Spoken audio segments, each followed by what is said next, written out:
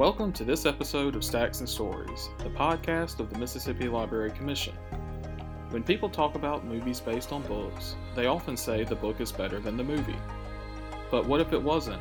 Is it okay to admit that the movie is better than the book? And what could cause this to happen?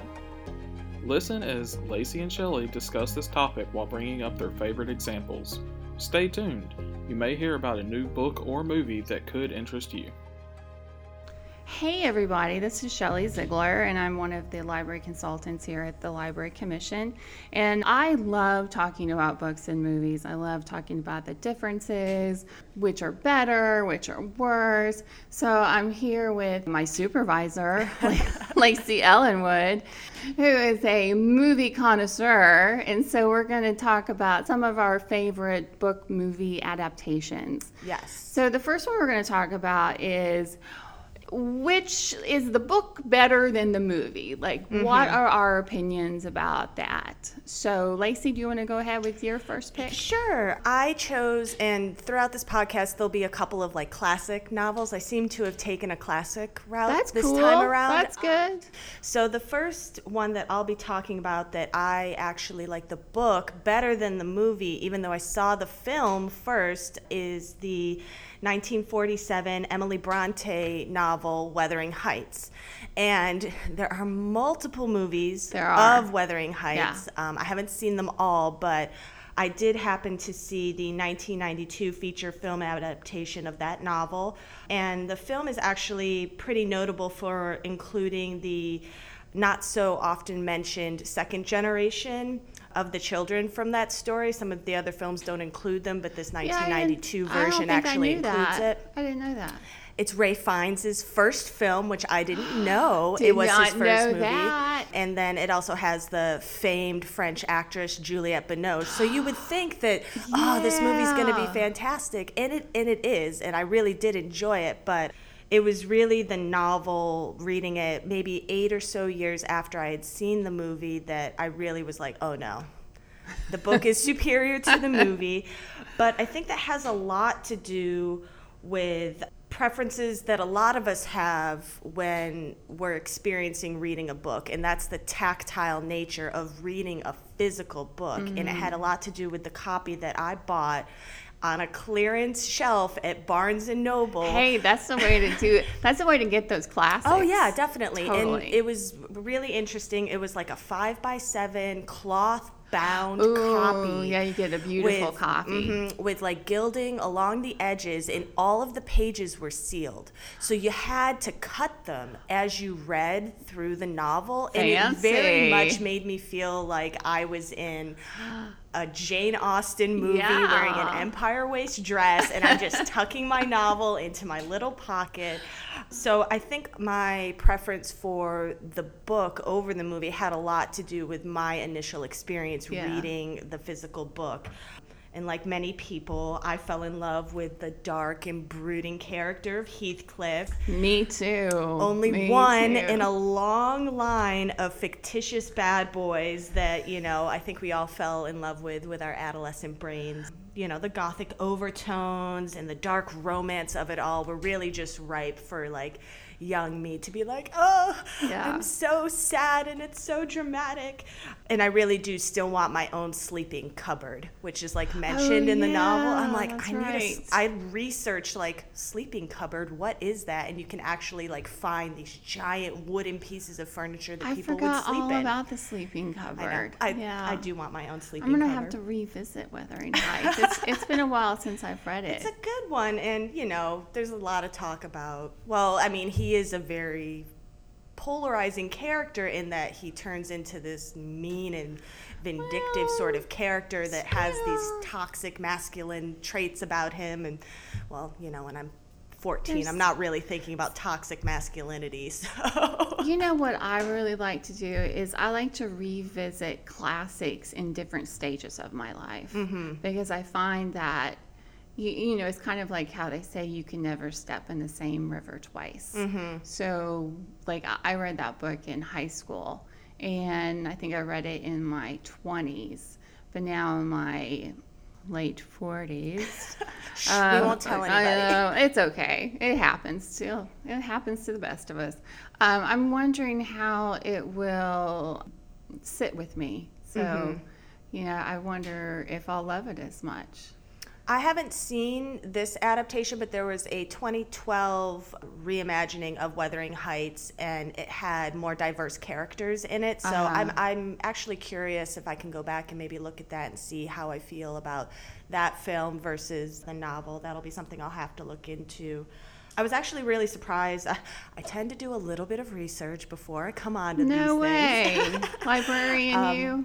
But the initial novel was very polarizing in the reviews of the Wuthering Heights novel. It was controversial for its depictions of kind of mental and physical cruelty and for its challenges to really the Victorian morality at the time.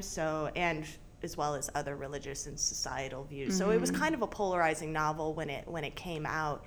And there are actually 2 editions of it. There was one that was done by the author, and then she passed away, and so her sister actually kind of did another edition of it shortly after she had passed away. I think it was 1850, but don't quote me on that date. I didn't write it down.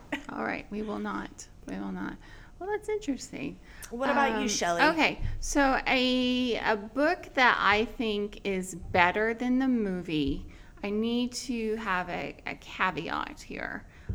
I love the movie, but I love the book better.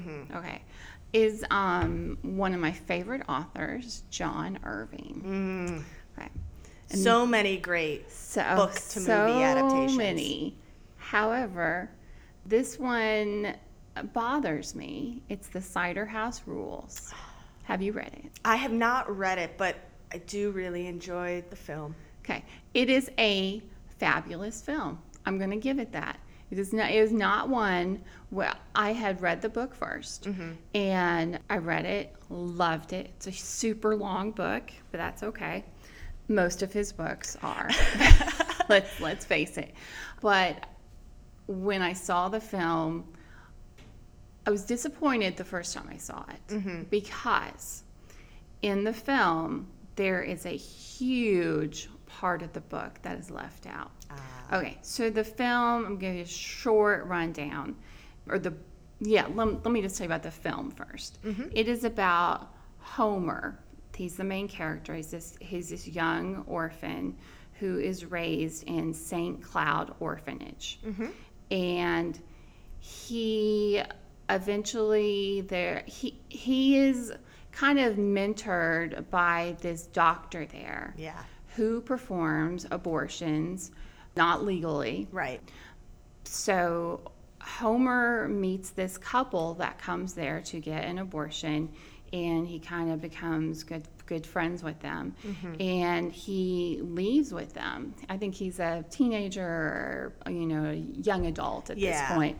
And he goes out into the world, and he starts working on they have like an apple farm, for lack of a better word. So basically he goes out into the world. Yeah. Interesting enough, I'm not giving anything away, but the title of the book, Cider House Rules, is because at this apple farm, I feel like there's a better word for orchard. Thank you. I'm like, as the resident Western New Yorker, I'm like, I think you mean orchard. I keep thinking apple farm is not the word, is not the term. There's not a lot of apple orchards in Indiana that I can think of. Anyway, the people that work for this apple orchard, they all live in this bunkhouse, and inside the bunkhouse there's a list of rules. Yeah. And no one who works for them is literate, so they cannot read the rules. So I forgot that aspect of it. So it's called the Cider House Rules, and none of the people that work there can read the Cider House Rules. So I think that's fabulous. Okay, Homer goes back after this doctor. Sorry, I can't remember the name of the doctor. Michael Caine's character. Oh, Michael Caine. Michael Caine is fabulous in the movie. He's wonderful. He is a drug addict of sorts, but we won't. I love John Irving because his characters are wonderful, complex. They're beautifully flawed. They're so flawed, and I just feel like you can just relate to them. You know, no one is perfect. No one is held on a pedestal whatsoever. So anyway, he goes back and he actually ends up taking over his profession. Right. Okay, so that's the movie. The book. Oh, man. Okay, the book. Homer, it does have a lot of similarities. Homer does leave, and he does leave with this couple, and he does go to the apple orchard. Every time I say that, I have to keep reminding myself, not Apple Farm, Shelley. But there's another girl, there's another orphan, and her name is Melanie. And Melanie is Homer's first girlfriend at the orphanage. There's a whole nother subplot of her. They kind of hint at that sort of a character a bit in the film, but it's not overt. Very little. Not enough to make me happy. And she leaves St. Cloud's, and she follows Homer after she finds out he leaves. Oh, wow. And her story is... it actually crosses with Homer's story, and she's actually the reason he returns to St. Cloud's. Okay. Yeah, and that's totally left out. And I know, as a woman, that greatly bothers me. Oh, yeah. That the female perspective of this story is left out. So that is why that is my pick, that the book is better than the movie. Yeah. It's a great movie, but they needed to leave Melanie's story in there. It definitely would have been a richer... Much richer. But the thing is, it's a great movie. Oh, yeah. I mean, they did a great job with it, but it just hurts my soul that they left out this whole other part. So that's what I'm going with. Okay. That's good. Yeah. Did we want to do another one, book over movie, or do you think we should maybe flip the switch and go movie over book? Let's flip the switch and go movie better than book. For movie better than book, I think I'm going to start with, I have two that I'm pretty passionate about. Okay. I just have one. Okay. So the first one I'm going to talk about is Great Expectations. And so that was the 13th novel by Charles Dickens. It was his penultimate completed novel. The novel was first published, as many of Dickens' novels were, as a series in a weekly periodical back in the 1860s. And with this one, with the release of that novel by Dickens, Great Expectations, it actually got a lot of acclaim when it came out. And I'm going to argue that a big part of my issue with Dickens in general is that his novels started out in these periodical-based formats. I think it really lends itself to being more stodgy in the reading of those works. And I'm going to confess that I did not finish reading Great Expectations because I was having flashbacks to being in 8th grade and forcing myself through A Tale of Two Cities. So I was just like, I'm not reading. I'm done. As you have mentioned on other podcasts, if you do not love something, put it down. There's lots of books in the seed. DNF that sucker. Don't stick with it. But I am still a huge fan of the 1998 American romantic drama film, Great Expectations. It's really kind of a contemporary look at that 1961 novel from Charles Dickens.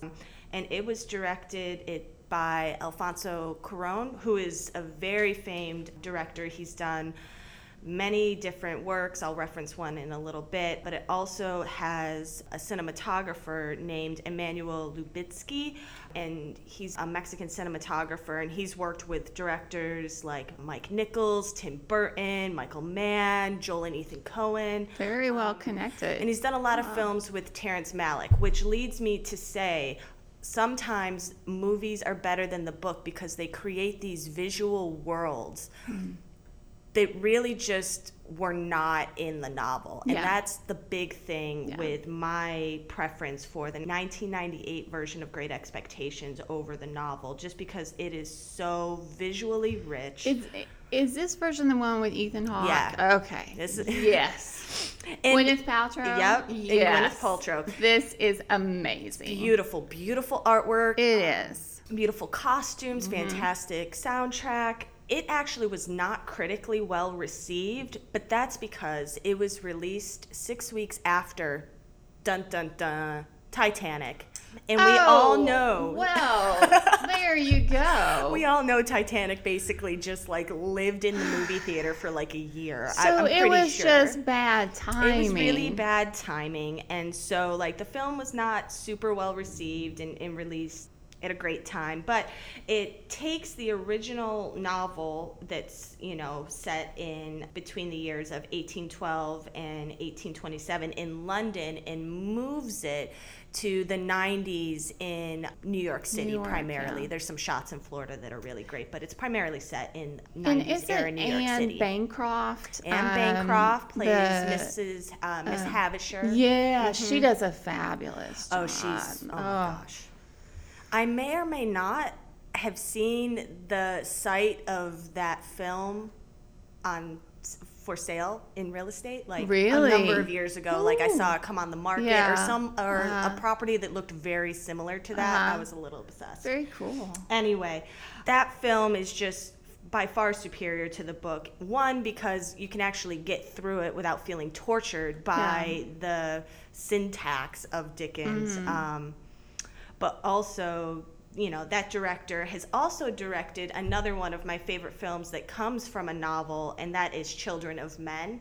It's a 2006 science fiction action thriller film, movie. but it's actually based on P.D. James's 1992 novel, The Children of Men. So that's just a little bonus shout out. I did not know haven't it was read- based on a book. I thought it had been, but I wasn't entirely sure until I did some research. So that's just a little bonus reading for you. I Aw. haven't read that novel, but if it's anywhere near as good as that 2006 movie, it's definitely worth looking into. So that's my first kind of recommendation of a movie over a book. That's is good. that Great Expectations film from the 90s. That's good stuff. And now I totally want to go home this weekend, and I don't think I have it on DVD, but I'm sure I can find it. It's got to be somewhere. It's going to be on demand somewhere. I got And if you've surely seen like scrounge other it up. films by Alfonso, like A Little Princess from the 90s, the coloration is always just a What's really his last big name theme. again? Cuaron, Cuaron. I'll get that from you later. Yeah. So, okay.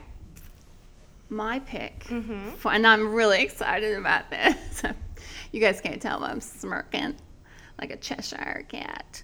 Okay, movie better than book.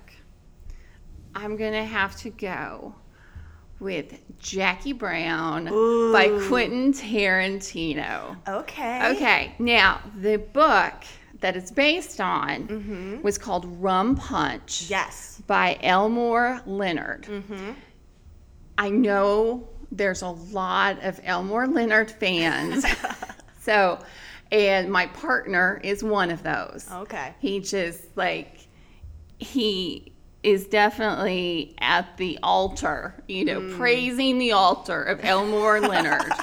And apparently before Elmore, because I'm on first name basis. Oh, of course. Before he died, I think he taught a class somewhere on writing. Oh my gosh. And Sam was always like, I'm going to take that writing class. Of course, he's not a writer.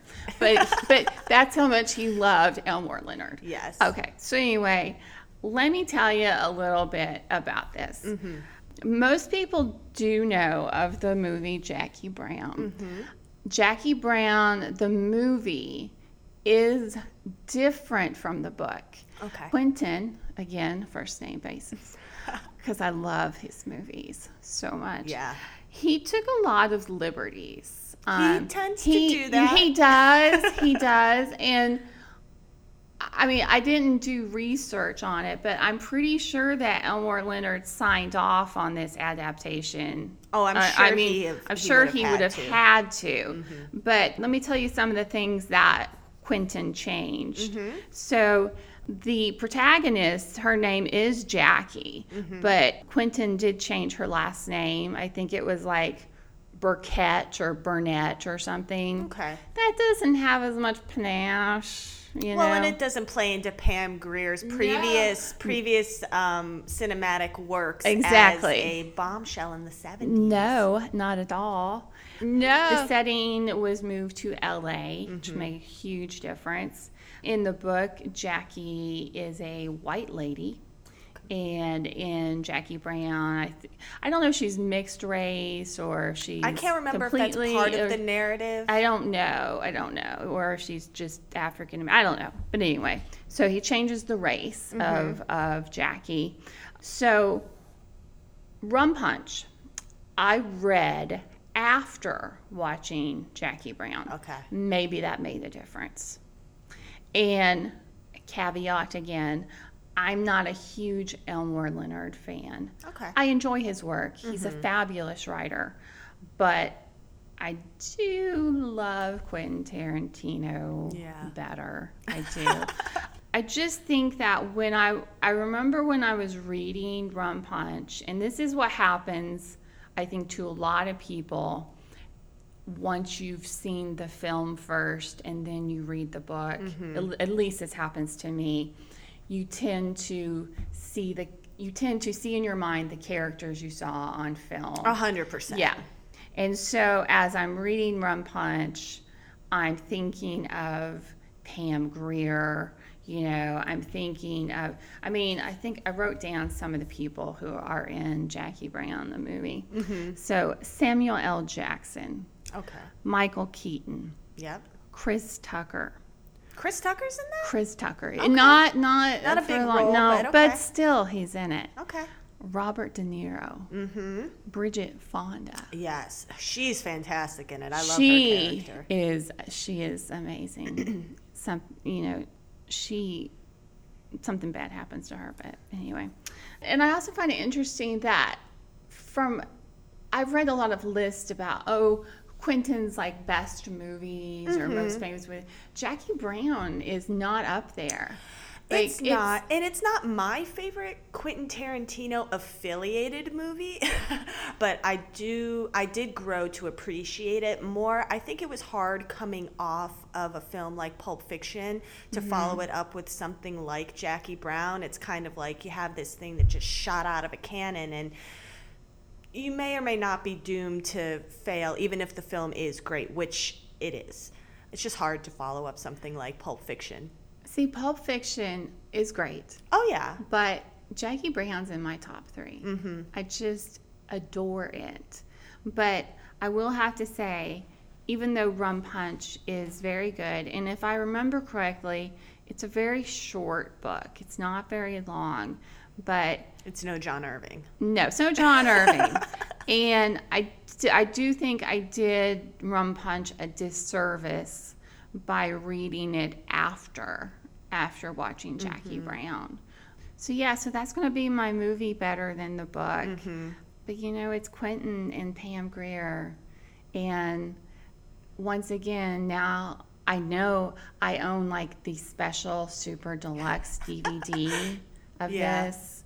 And I'm going to have to watch that really soon now. And the music. Oh, yeah. The music. Because, Quentin's known for the music in his movies. But I love the old school music in Jackie Brown. Quentin's movies are a lot like really great novels in that if you reread them, you find new things that you love about them. Yeah, and you can discover new things or fall down rabbit holes and learn new things about it. Yeah, he's a very unique director in that way that you really can find new things upon multiple watches. There's a lot beneath the surface. Exactly. So, but, yeah. My love for Quentin. You just fangirl all over I am fangirling over here. We probably could do a whole podcast just on that. You know what? I could talk about all Quentin's films. Maybe we can do that. Sometime, yeah. Yeah. Keep it PG. The other one I really want to talk about, only because I did so much research for it, and it's another one that is just visually stunning, is Bram Stoker's Dracula. There have been many adaptations of the 1897 novel Dracula by Irish author Bram Stoker. Again, a book that I didn't know he was Irish. I knew that, but I'm always reminded of it when I ever look into things for him. But, that book was not immediately a bestseller when it was first published, and it really didn't make a lot of money for Stoker. I think his widow, after he passed away, definitely capitalized on it because at some point in time Nosferatu was going to be made, the silent film, and so she definitely capitalized on that at that time. But initially the book didn't, wasn't a hit and didn't make a lot of money. And it's definitely written in a style that once I watched the film, I went back and read the book. And I just, it's diary entries, it's newspaper articles, it's telegrams, it's ship's logs. So it doesn't carry the kind of narrative structure that the film seemed to have. It was just a little choppy. And I didn't really enjoy it as much as the 1992 horror film directed and produced by Francis Ford Coppola. Mm-hmm. And the film, was very critically acclaimed. With Gary Oldman and Winona Ryder. Christian Slater was actually was offered that role first, and he turned it down, and then it was offered to Keanu Reeves. I wonder if Christian Slater might have been a better choice. It. I actually read something that said that he regretted. I think he would have been a better choice. So, the film, again, beautifully done, very critically acclaimed. It was nominated for 4 Academy Awards. It won 3 for Best Costume Design, Best Sound Editing, and Best Makeup. The makeup. Yes, that was some very difficult makeup work there. And what I really appreciate about the film is that all of the visual effects that you see in the movie were all achieved without CGI. Oh, really? It is all done with kind of use of optical, with no use, of optical or computer-generated effects, but by creating kind of on-set or in-camera methods. So that's really pretty impressive.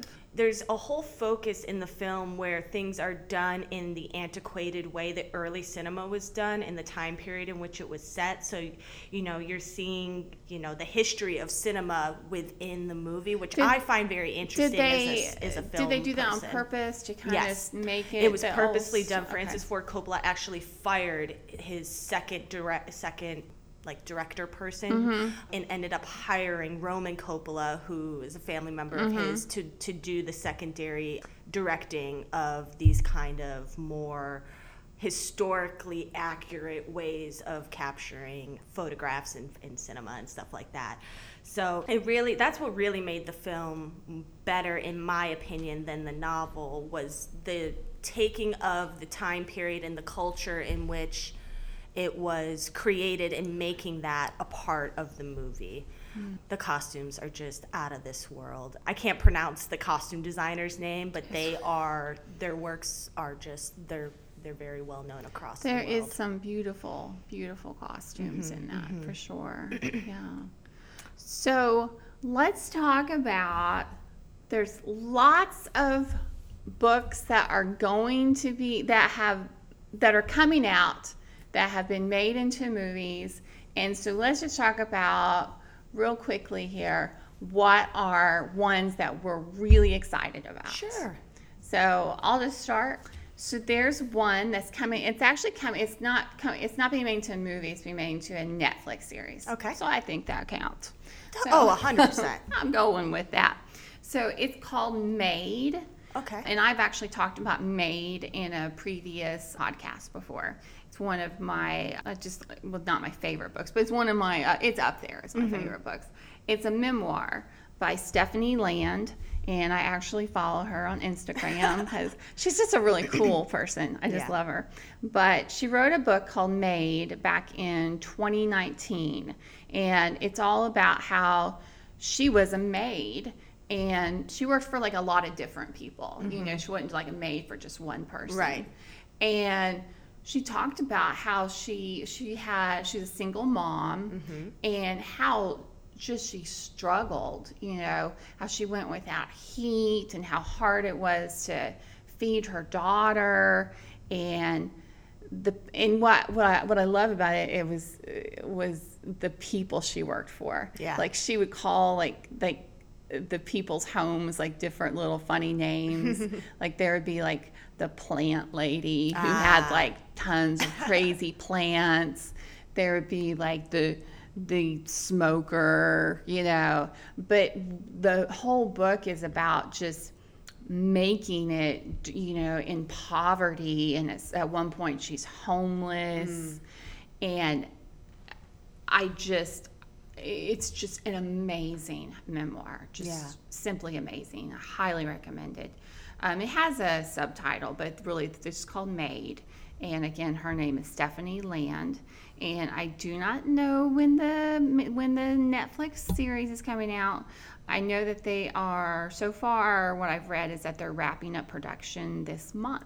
Okay. So, but they have Andie MacDowell's going to be in it. You know Andie MacDowell? She is an ageless woman. I know. She's from St. Elmo's Fire back in the day, for some of you that may not know her. And then Billy Burke. Billy Burke was in Twilight, for you Twilighters. The name is familiar, but I'm not putting a face. He played the dad of Bella, Oh, I think. okay. Does that help you? Yes, it does. And then Andie MacDowell's daughter is also going to be in it. Also, and she was in Once Upon a Time right. in Hollywood. So, and she's an up-and-coming little star there. Yeah. So I am impatiently waiting for Maid to come out. That sounds like it's going to be really good. It's something for everybody It's going to be like a check out. 10-part series. Oh, okay. 10 parts? 10 Good. part. Good. 10 part. So what about you? I guess by the time this podcast is released, the movie Moxie, based on the 2015 novel by Jennifer Mathieu, I don't exactly know how she likes it pronounced. Mathieu. Is going to be hitting Netflix. And if you grew up in the 80s and 90s, then you might feel the nostalgia of being young and angry and being told to be nice and smile. Oh, yeah. It's definitely for all my fellow Riot girls and Riot boys out there. If you love that novel, then you're going to enjoy this really sweet coming of age film. And I'll just go ahead and encourage, if you like the book or if you enjoy the movie, that you may want to dip into a couple stellar documentaries and memoirs. And I'll just provide a list that can kind of really, maybe if you want to know a little bit more about the Riot Girl movement or read about women that were kind of in that scene at the time. There's the 2013 documentary, The Punk Singer, by Cindy Anderson, and it really kind of explores the life and the career of the queen of Riot Girl, Kathleen Hanna, front woman for the band Bikini Kill. And, you know, she was really the pioneer for the Riot Girl movement in the 90s.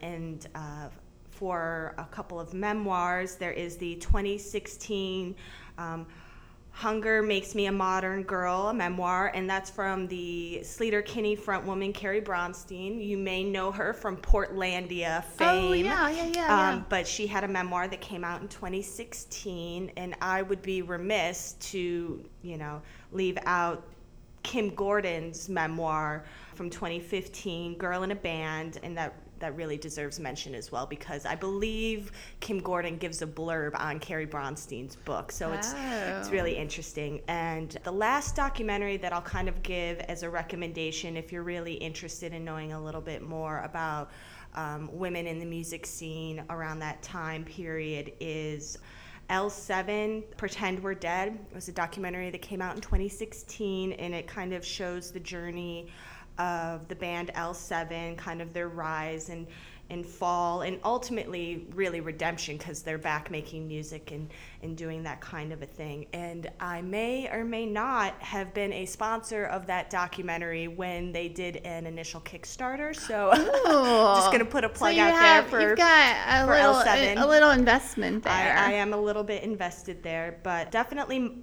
check out the novel Moxie from Jennifer Mathieu, as well as the film that's going to be released on Netflix. And it has Amy Poehler, which we all love. So I would Heck definitely yeah. check out that as an upcoming book to movie adaptation. We're all about plugging Netflix on here. I guess so. We're all just living in that quarantine world. Well, you know, it's the way to stay safe. I guess. So anyway, well, I think we've had a great conversation. We've had some great recommendations, and I hope our listeners have found some books and movies that they might want to check out. And so thank you, Lacey. This has been wonderful. Always lovely talking with you, Shelley. So I hope you all have a great day and find some great movies and great books. Thank you for tuning in to this episode of Stacks and Stories, the podcast of the Mississippi Library Commission. We hope you will tune in next time, and we encourage you to visit your local public library often.